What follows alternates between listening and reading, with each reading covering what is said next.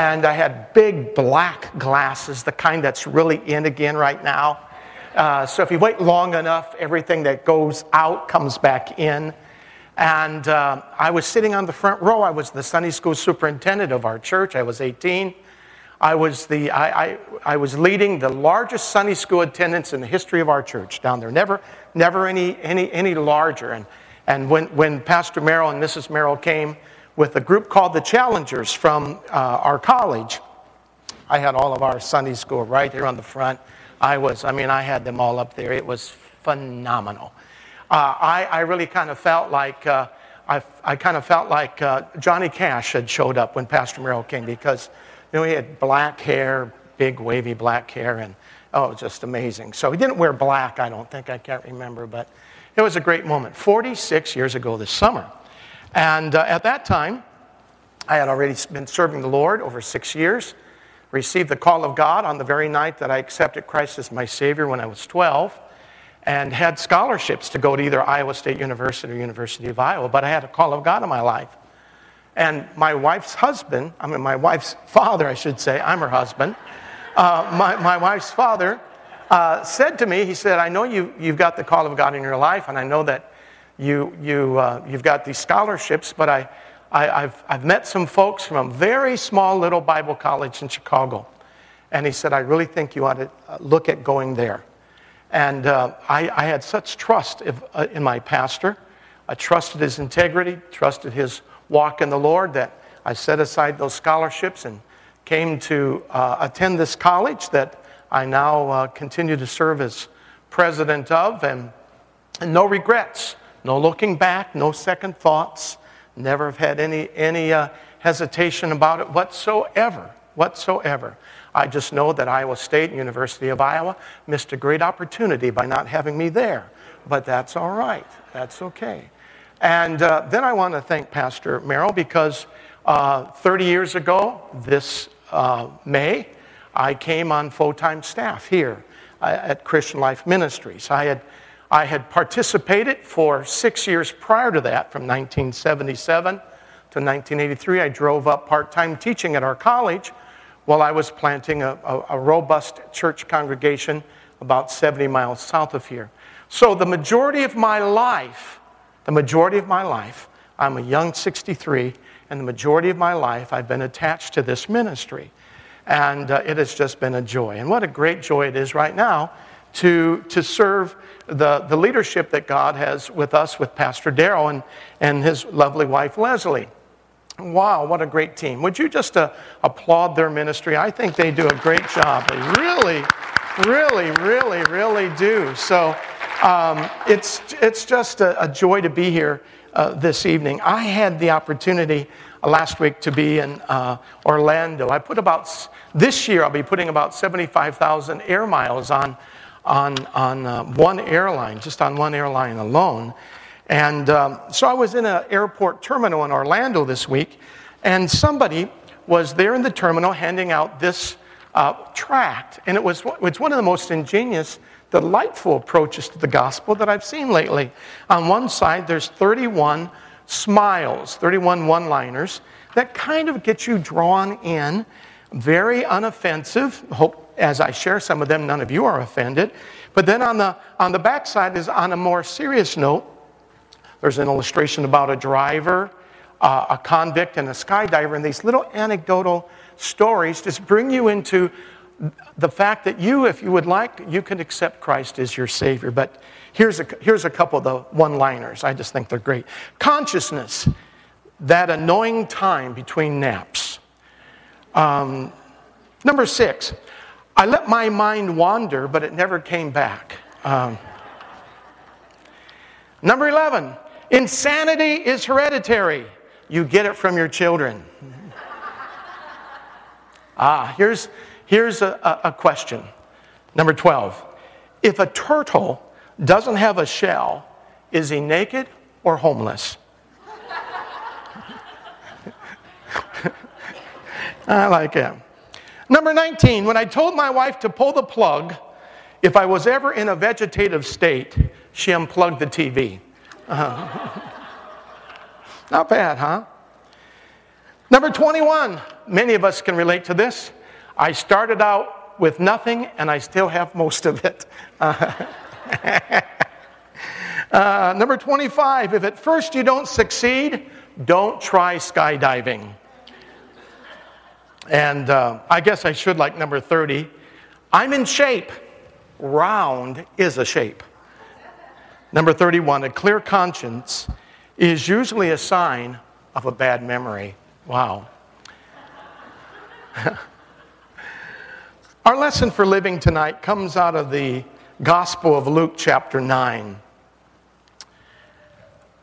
Luke chapter 9 and 10 are two great chapters of the New Testament and two great chapters of the book of Luke.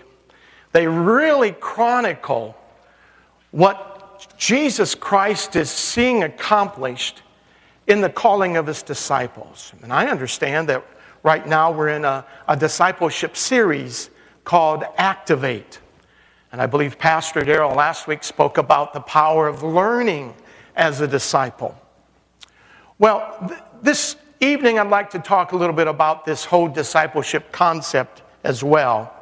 I'd like to talk about it from the perspective of an individual who's been a part of this ministry for 30 years. And by God's grace, if I behave myself and continue to serve the Lord, I hope to be able to be a part of this ministry until I'm ushered home to be with the Lord. And at that time, probably, Luke will be performing my funeral service. I don't know, because I intend to live a very long time, right? Absolutely. Until I can't remember who I am and where I'm at. That's all right.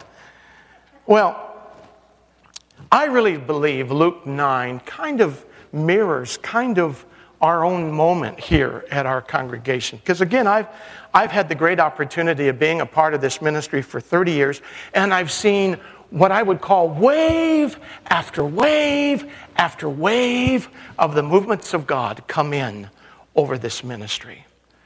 Wave, just like if you're on Lake Shore and these huge 10-foot waves that came in this last week. Wave after wave after wave. I've seen wave after wave of spiritual momentum and movement coming across the ministry here called Christian Life. And I really believe with all of my soul and my prayer time and where I feel and what I sense, I feel that we're on the cusp of another major wave coming across this ministry. Wow, so much so, I want to take surfing lessons again. I want to do it. Well, I believe this is what we find in Luke chapter 9. We're going to begin with verse 1 and 2 and then jump real quickly down to verse number 9. And Jesus called the 12, Luke 9, 1 and 2. He called the 12 together and he gave them power and authority over all the demons to heal all diseases. And he sent them out to do what? To proclaim the kingdom of God and to perform healing. Verse 6. And departing, they began going about the villages, preaching the gospel and healing everywhere. You start with this dramatic picture of Jesus calling 12 disciples. You know, that's why you and I are here. A disciple is a follower of Christ. A disciple is one like Peter or Matthew or one of the other names at that time when Jesus said, "Follow me," and they followed him. Well, when I was 12, I heard him say to me at a little old piano bench and an upright piano in a little dinky one-car garage in Iowa that was at the church at the time, "Follow me." And at the age of 12, in May of 1962, I began following that voice. You're here because you're a follower. You're here because you're a disciple. And Jesus gives this congregation and all of you and I the authority to preach the kingdom, Hallelujah. That's our calling. Well, Luke 9 begins with this dramatic calling, and he calls these men and they become disciples, and he gives them anointing, he gives them authority, and the Bible says they go everywhere preaching and healing the sick, casting out devils, and it is phenomenal. And then as you continue to move through the course of chapter 9, not only do these men get to heal the sick, and not only do they get to see people's lives changed, they get to have the opportunity to participate in one of the largest picnics on history. Tomorrow's picnic is going to be nothing compared to the picnic of the feeding of the 5,000 that the disciples participated in. And Jesus invited them to give those hungry people what they had. That's all you and I have ever been asked by Jesus to do, is to provide people what we have. And what do we have? We have the bread of life, don't we? We have the power of Jesus Christ. So, and it goes on, and then later on in Luke chapter 9, there's even some of them that get to be a participant in the transfiguration of Jesus. Wow, what a time to be a disciple. Talk about pyrotechnics. I mean, wow, fantastic. It was great. If you jump forward to Luke chapter 10, it even gets better, because at the beginning of verse number 1 of Luke chapter 10, it's no longer just 12 going out and doing these things. Jesus now commissions 70, some even say possibly 72, but at least 70 to go out into all of the world. Now, why the 70? Well, some believe it might have been because Moses had 70 elders to help him in his cause. Some believe it might because there were 70 members of the Sanhedrin. Some might believe because at that time, historians believe that there were 70 known countries in the world. And maybe Jesus sent out these groups out to meet all those needs around the world. We don't know. But 9 starts out great. Chapter 10 starts out great. But boy, you get down to about verse number 45, and there's a little bit of a challenge that begins to take place among the disciples. And Jesus begins to show them 4 different lessons that are very important in the area of discipleship. I learned it quite a bit the other day. Some of you might know that among the things that I do, I work with multiple groups and multiple activities and multiple ministries. And right now, among all the other things I'm doing, I serve as a director of a national organization, a national association, and with world implications. It's a great organization. And I had been using my own car. In fact, I had been renting a car to kind of help them out, actually, for several months. And they decided that they wanted to purchase a car that would not be mine, but it would be mine to use. And they gave me the dollar amount. And they said, you go out and get the nicest car you want to, all the way up to this amount. And, well, I took them at their word. And it's not my car, but I get to drive it for the next couple of years, and it's a nice car. It's brand new, and it's got everything on it that you want. I mean, you back up and you see, and the car knows when Pastor Merrill's standing behind me, and it starts beeping. How does it know when Pastor Merrill's there? And so I don't back over him. I don't know. It's got all kinds of bells and whistles, and it's got one of these, of course, one of these electric starters. You don't even have to be in the car, to start it. Just like Pastor Merrill's car, he's got one of those starters too. And so I had been doing a fly around. I had been traveling around quite a bit for the last few weeks, and I came home and I went out to start the car, and it didn't start. Just downright didn't start. I wasn't alarmed because maybe I pressed the wrong button. Well, I opened up the door of the car, and the interior light didn't come on. It always comes on to welcome me and say, hello, Harry, kind of makes me that warm and fuzzy. It's got that ambient lighting, they call it, on the inside. And nothing happened. Well, I've got this, so I pressed it. Nothing happened. I pressed it several other times, nothing. I got out, walked around, nothing happened. I mean, there wasn't a light that would come on. There wasn't a horn that would honk. I mean, it was beautifully sitting there doing nothing. And you know what? There are times in our life, even as disciples, if we're not careful, we may be all dressed up, but we ain't doing nothing like we could be. And now as we look into the 21st century, and as we look at where I believe God is positioning our church for, what I really do believe to be a phenomenal tomorrow, we've got to be ready for it. And sometimes when he wants to send us out, we don't have anything to be sent out with. Well, I thought, no problem. I'll look at the manual. I'll look at the manual because look at this. This is the manual to my car. Look at this. It's twice as big as my Bible. There is more stuff in here than in the pages. And I thought, well, no problem. I'll look at my manual. However, then I remembered that my manual's in the trunk. And of course, it's a power trunk. So in order to get into the trunk, to get the manual, you press the button, but there's no power, and my manual's held captive. Donna's now standing at the door of the garage, her little white Jetta parked next to mine. And she humbly says, "What? No power, huh?" Of course, no sarcasm, not at all. What?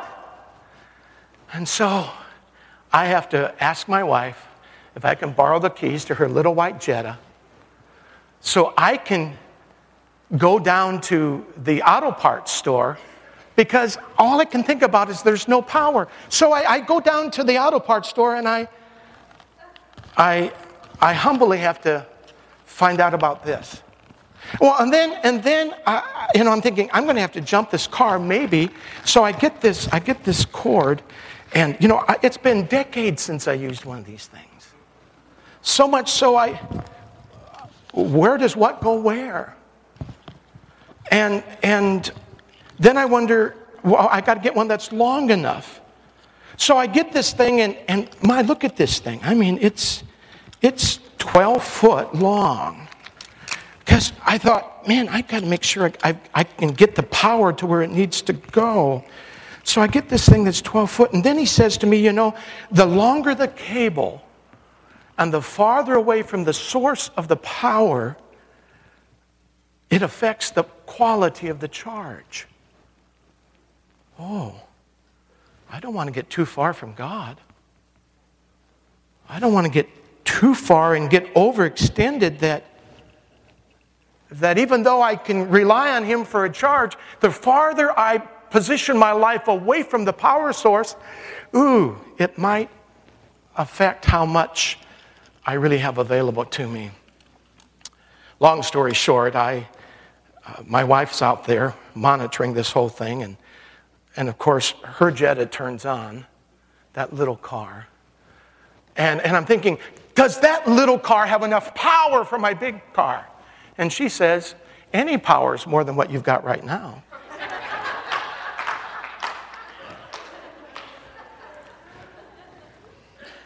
Long story short, just a little juice, and that baby started up.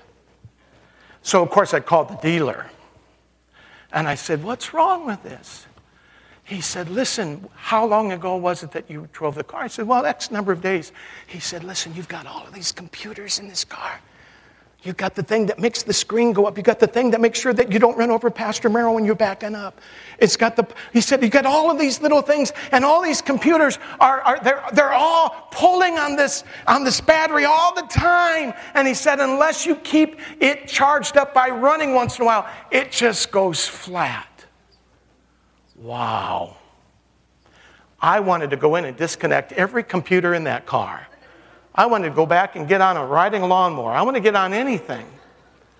Then as I look at this passage with you, all of these great things that's happening there in the first part of chapter 9, all these things are about to happen in chapter 10. But then in verses 45 through 62, it seems like the disciples are in a valley. And there's a power drain. Can we go over the 4 things that I believe these 4 little vignettes talk to us about tonight? Because I really believe that as God brings our church to the edge of its great horizon and its edge of its tomorrow. Now, please, it's not like God isn't doing good things now. I know He is. But don't you feel just this deep down anticipation that something good is about to happen around here like never before? Wow, I feel that way. But just about the time I want to get into the car, I want to make sure that there's power. Just about the time when I really believe that God wants us to be someplace and go, I want to make sure that my life as a disciple and our life as a congregation made up of disciples, that we're ever ready and charged up and able to perform what God wants us to do in order to proclaim the kingdom of God throughout this area. Verses 46 through 48 is the story of what I would view as 4 contributors to the decline of spiritual power in a discipleship team. Because there are things that drain spiritual power among disciples. And we cannot allow these things to happen to us as we move forward. We're at a point where never before in the history of the world does the world evermore need the message of the kingdom like now. This is the moment where the world is poised for pure kingdom message. We're at that moment. And as a collaborative group of people, as the hundreds of people who gather here, we've got to make sure that there isn't any one of these 4 things that will drain the spiritual power of our discipleship capabilities. Number 1, verse 46, and suddenly an argument began to arise among the disciples.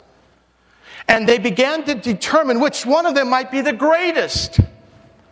But Jesus, knowing what they were thinking in their heart, he took a child and stood that child in their midst and said, whoever receives this child in my name receives me.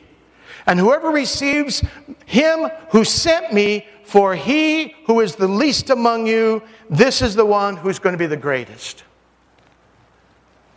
Danger number 1.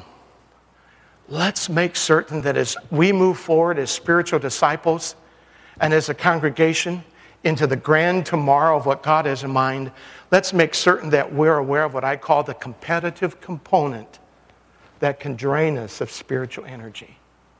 The competitive component. Because in the midst of all of these miracles, in the midst of people coming to God, in the midst of signs and wonders, in the midst of thousands being fed, in the midst of all kinds of things taking place, they began to talk among themselves. Well, I wonder among the 12 of us, which one of us is really the greatest of all disciples?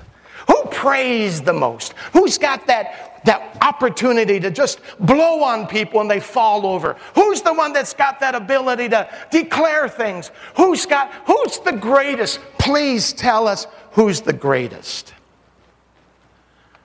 And we've got to be so certain that as we move forward as spiritual leaders and disciples, whether we're working in the nursery, whether they're in part of the prayer team, whether you're here praying on Saturday mornings, whether you're part of the men of valor, if you're part of all of these different activities, it doesn't matter what part of the ministry in. Let's make certain that a competitive spirit among us as disciples never surface. No room for competition. No room for the competition component. No one, please, let's avoid the trap of trying to determine who among us is the better among us. Because Jesus is trying to point out that it's not about prestige. It's not about prominence. It's not about position. No, it's none of those things. In fact, Jesus takes a little child and he brings this little child, and he brings this child, and he has this child placed in their midst. This child who's absolutely helpless, this child who is powerless, this child who can't really do very much on its own, this child who has no position, this child who absolutely is dependent upon somebody else. And Jesus places this little child in their midst. And Jesus basically says, whoever acknowledges this child is going to be acknowledging me. I think the only thing worse than a child trying to act like an adult is an adult who acts like a child. And I think sometimes we fail to realize that some of the actions and some of our thinking, we sometimes don't know the difference between being childlike and being childish. I think the principle in verse 46 and 48 is this. You become great by accepting and not by asserting. if we're going to be great disciples, if we're going to be effective disciples, we need to find the most helpless and defenseless and the most vulnerable in our midst. And let's be the most accepting of all congregations. Let's be in a group that's accepting of people who have needs and who are vulnerable. And without you and I bringing them the message of the kingdom of God, they're lost. And we're going to be continuing to be an effective ministry if we are a ministry that accepts people rather than asserts position. Let's be people who know how to accept and not people who practice on how to assert. Then verse 49, it goes on and says, and John said to Jesus, he said, Master, the other day while we were out doing the kingdom work, we saw somebody else casting out demons in your name. We tried to hinder him. Now notice this phrase in verse number 48. Because he does not follow us. I would like to suggest that God wants to be sure that we don't get into what I'll call number 2, parochial positioning. Parochial positioning. I think what's going to make our church stand out in the kingdom of God and in this neighborhood isn't the opportunity for us to become parochial, but for us to be collaborative, for us to be complementary. In other words, we don't want to get into a position where we say, oh, they don't follow us. No, you see, here were these other people. They were doing the same kinds of things, different demonstrations, but they all had the same intentions. I believe Jesus is wanting to remind all of us that as God builds this local assembly, that God is a God of diversity and not a God of isolation. In other words, what the Lord has been speaking to my heart is very strong like this. We don't have an exclusive franchise on the kingdom of God. One of the things that's going to make our congregation great as it moves forward is how many other congregations we pray for.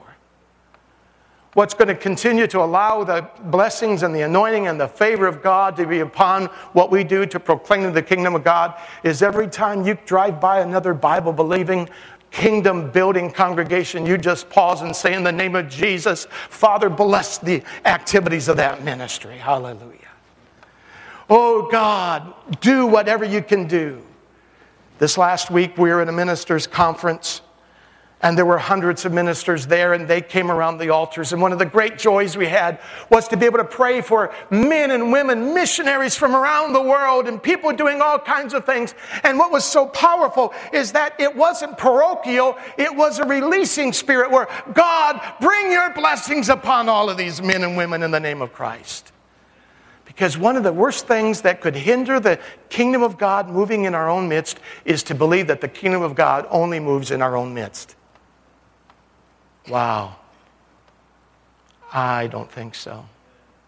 The other day I had the joy of watching a little boy pray for somebody. I was at another church ministering, and I saw another little boy who I found out was 7 years old, and he was praying for somebody who had been at the altar of this church. I gave the altar call. A number of people came forward, and this little 7-year-old came, and he stood behind them praying for people, and I thought, wow, God, answer his prayers.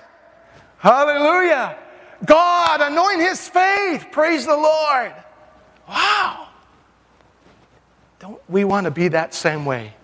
Where again, we release people and understand that again, the only one that has a franchise in the kingdom of God is the King who has the kingdom, Jesus Christ. Hallelujah.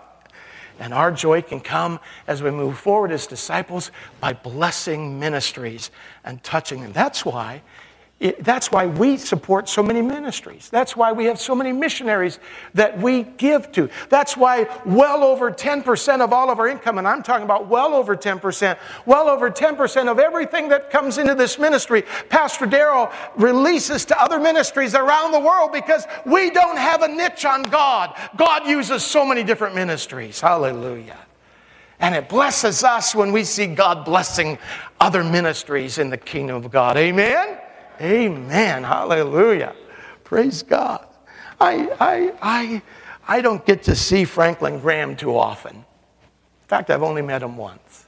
And that was by divine appointment. But I don't get to see him every week, but I can pray for him every week, right?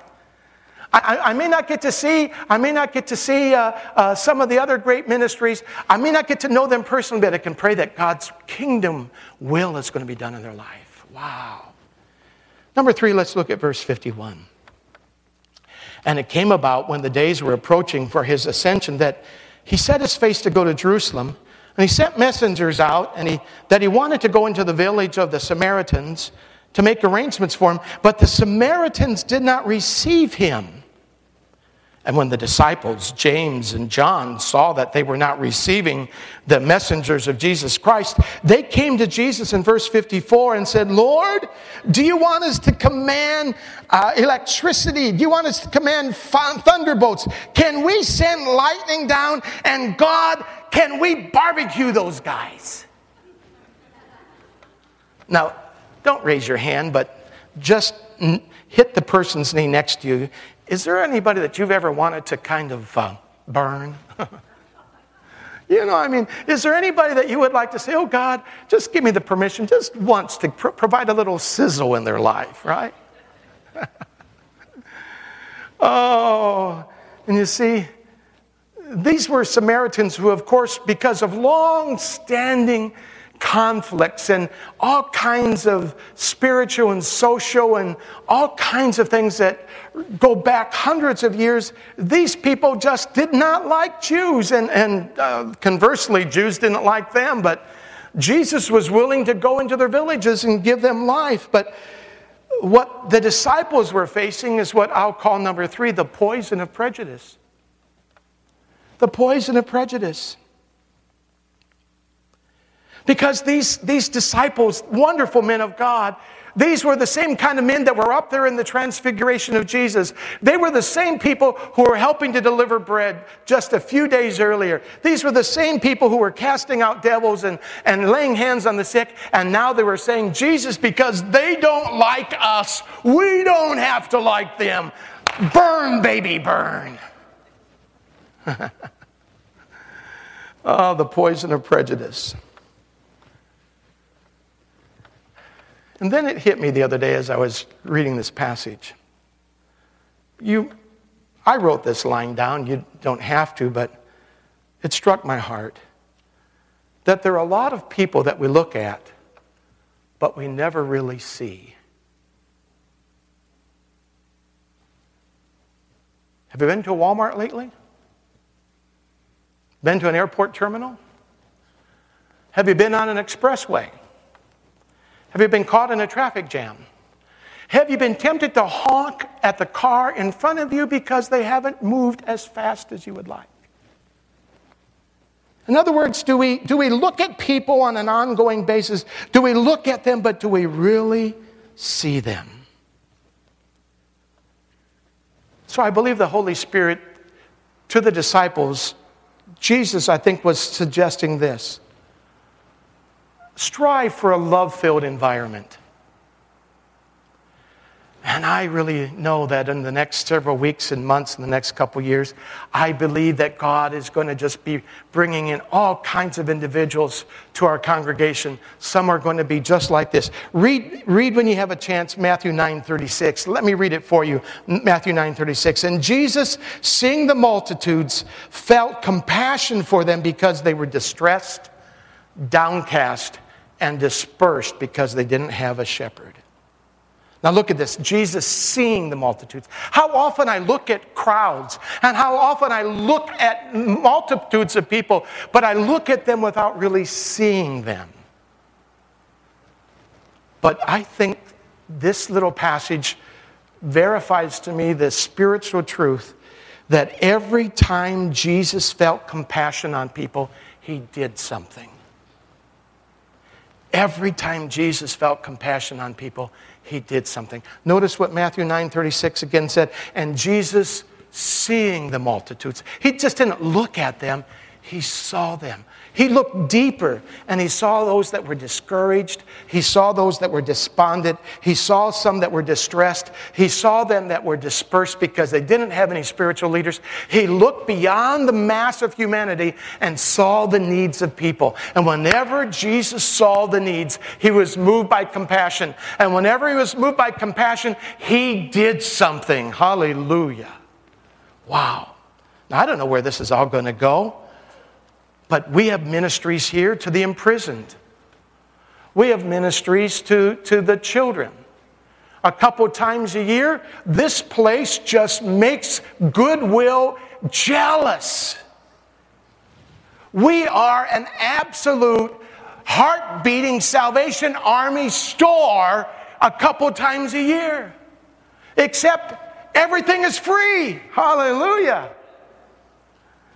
And when that opportunity comes and people can come to get children's clothing, do you know what? Have you ever looked at them? Have you really seen the people who come? Have you seen them?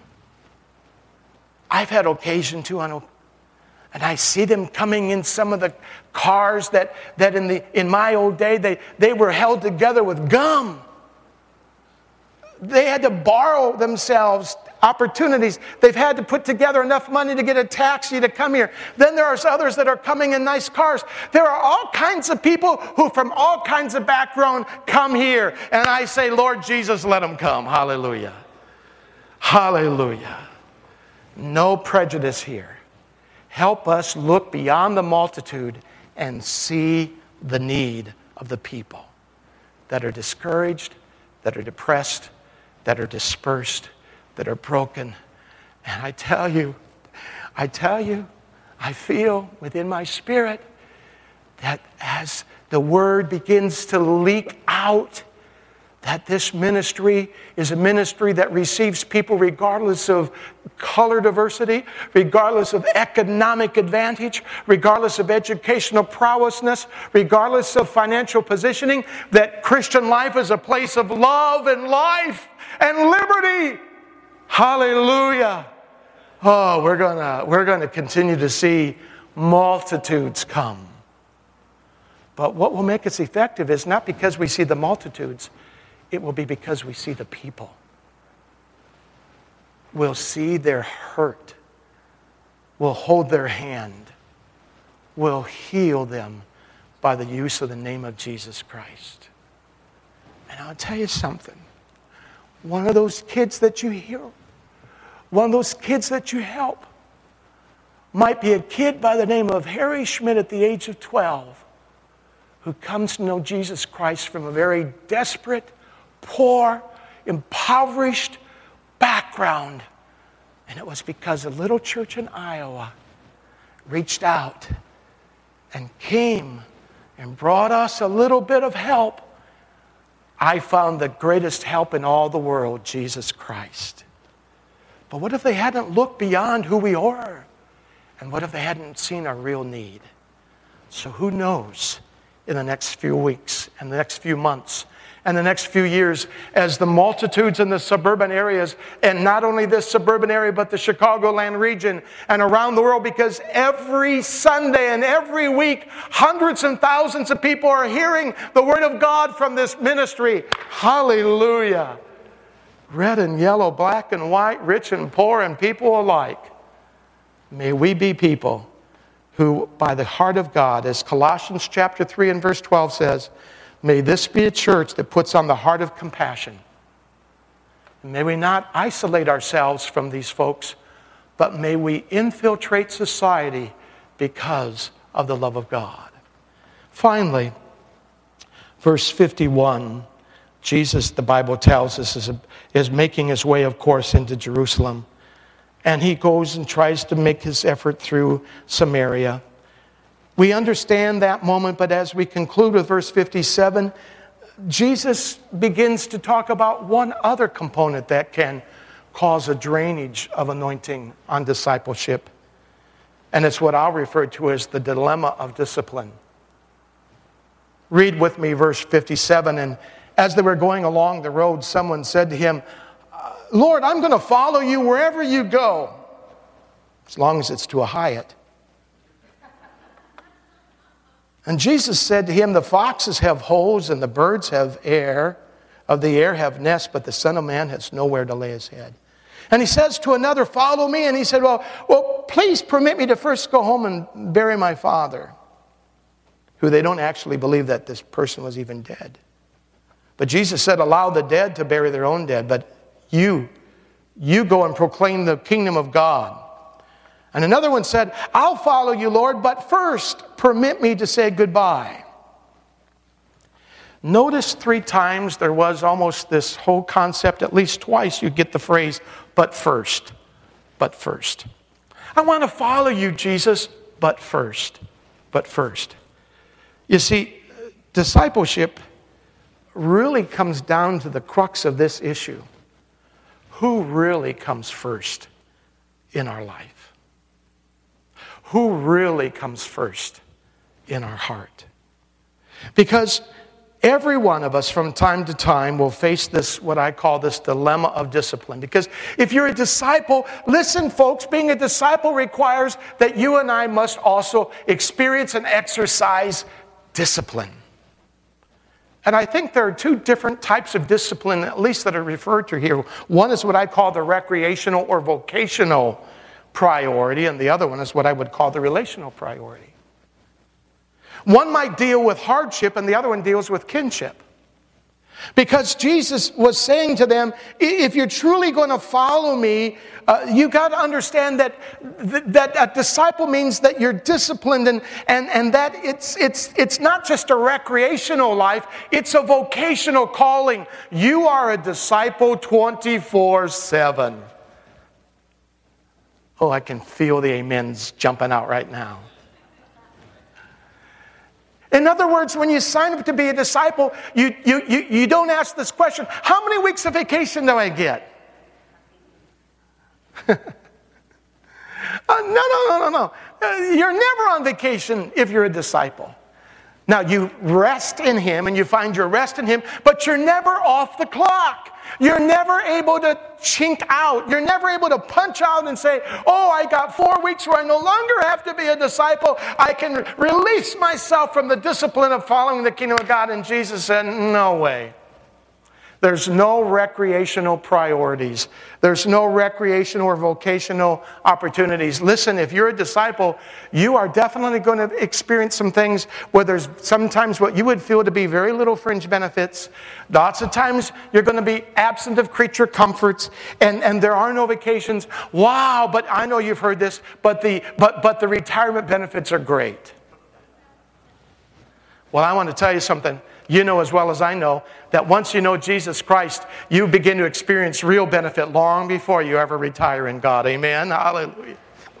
How many are better off tonight because you know Jesus Christ is your Savior? How many are better off tonight because you're a disciple? Hallelujah.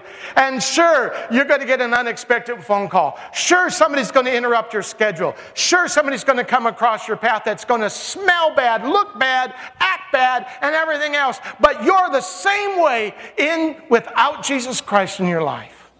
Amen. And we do experience what would be referred to as a relational priority. And that deals with our kinship. Jesus never has ever called us to reject our family. But He always calls us to identify who comes really first in our family. Who comes really first in our family. And so I am as excited as a person can be about the ministry future of our congregation. I see so many great things in place. Again, I've been around not as long as Moses over here. I mean, Pastor Merrill Sr. I've not been around as long as him. But I tell you something. I've been around to see wave after wave after wave. And I tell you, we've been riding some good little waves, but a big one's about to come. And I don't want us to just look good. And at the time when we need to have the power present, it's not. Because, first of all, we put the handbook in the trunk when it really ought to be as close to the front seat of our life as possible.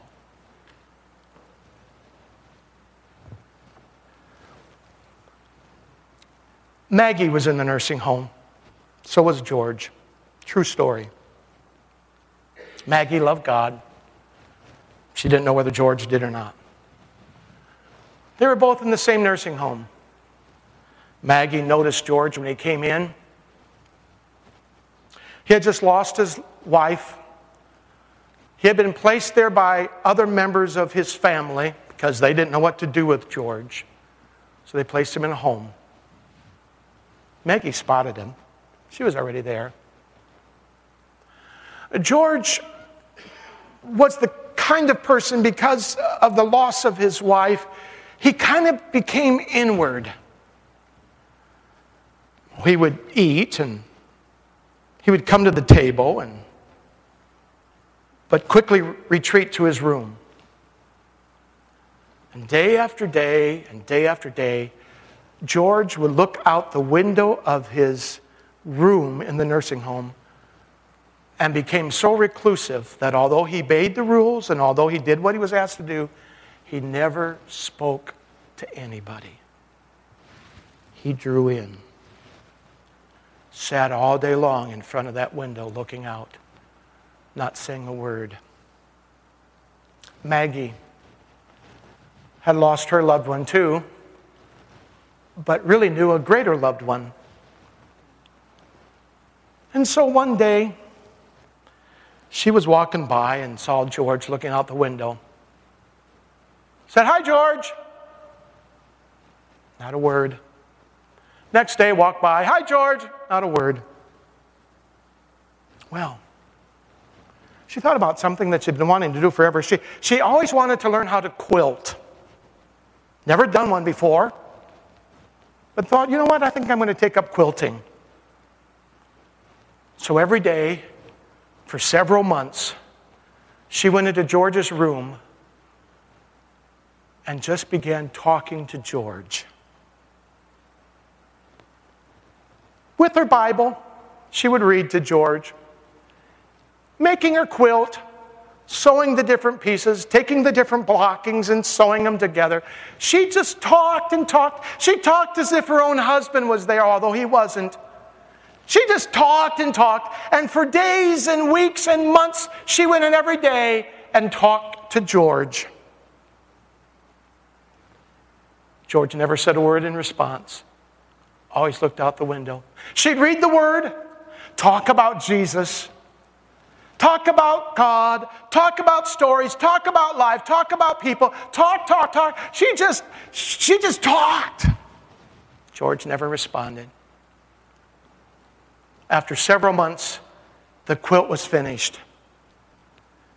People were so excited to see this quilt, the first quilt she'd ever made, that they actually put it on display. And the same week that it was put on display, for everybody to see, that same week, George died. Well, as they were unceremoniously taking George's few possessions out of that room, they opened up a nightstand, and in this nightstand was a little note. And they brought the note to Maggie, and the note said, "Tell Maggie I love her and her Lord." Wow.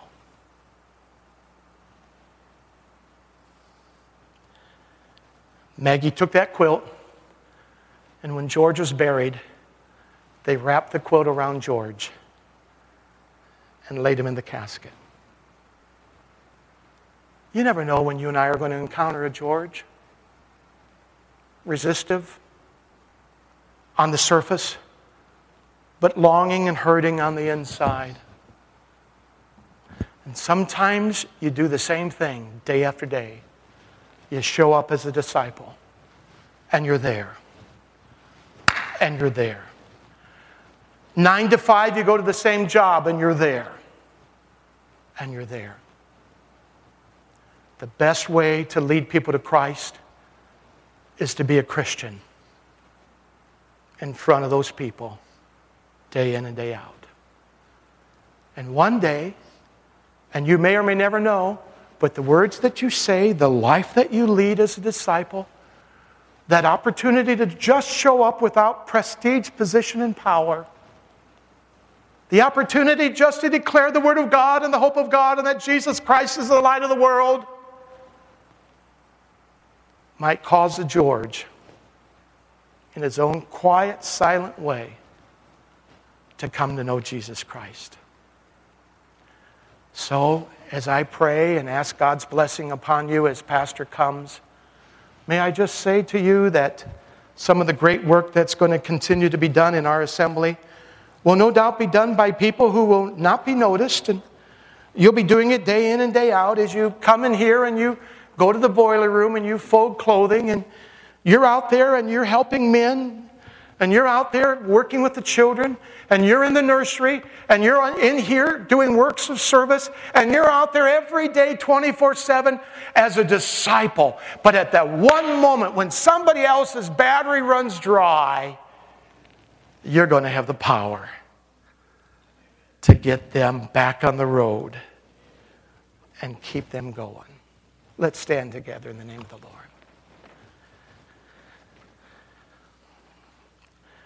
Father, thank you for the moment. Thank you for these wonderful people.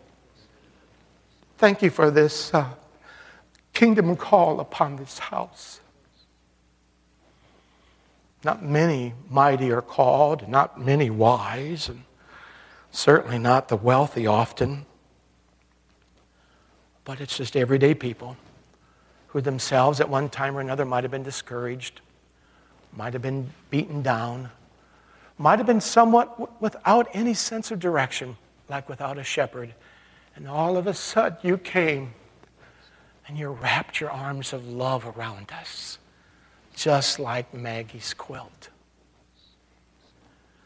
So in the name of the Father and the Son and the Holy Spirit, oh God, may I just encourage this wonderful congregation to stay in touch with Jesus. Look deep into the needs of people. Bless those who are in the kingdom work around us. And always stay alert for the prompting of the Holy Spirit to speak to our heart, to lead us to the George of our life. Thank you for the Maggies. Thank you for the Georges. Thank you for Christian life. Thank you for your calling. In Jesus' name, amen. Amen.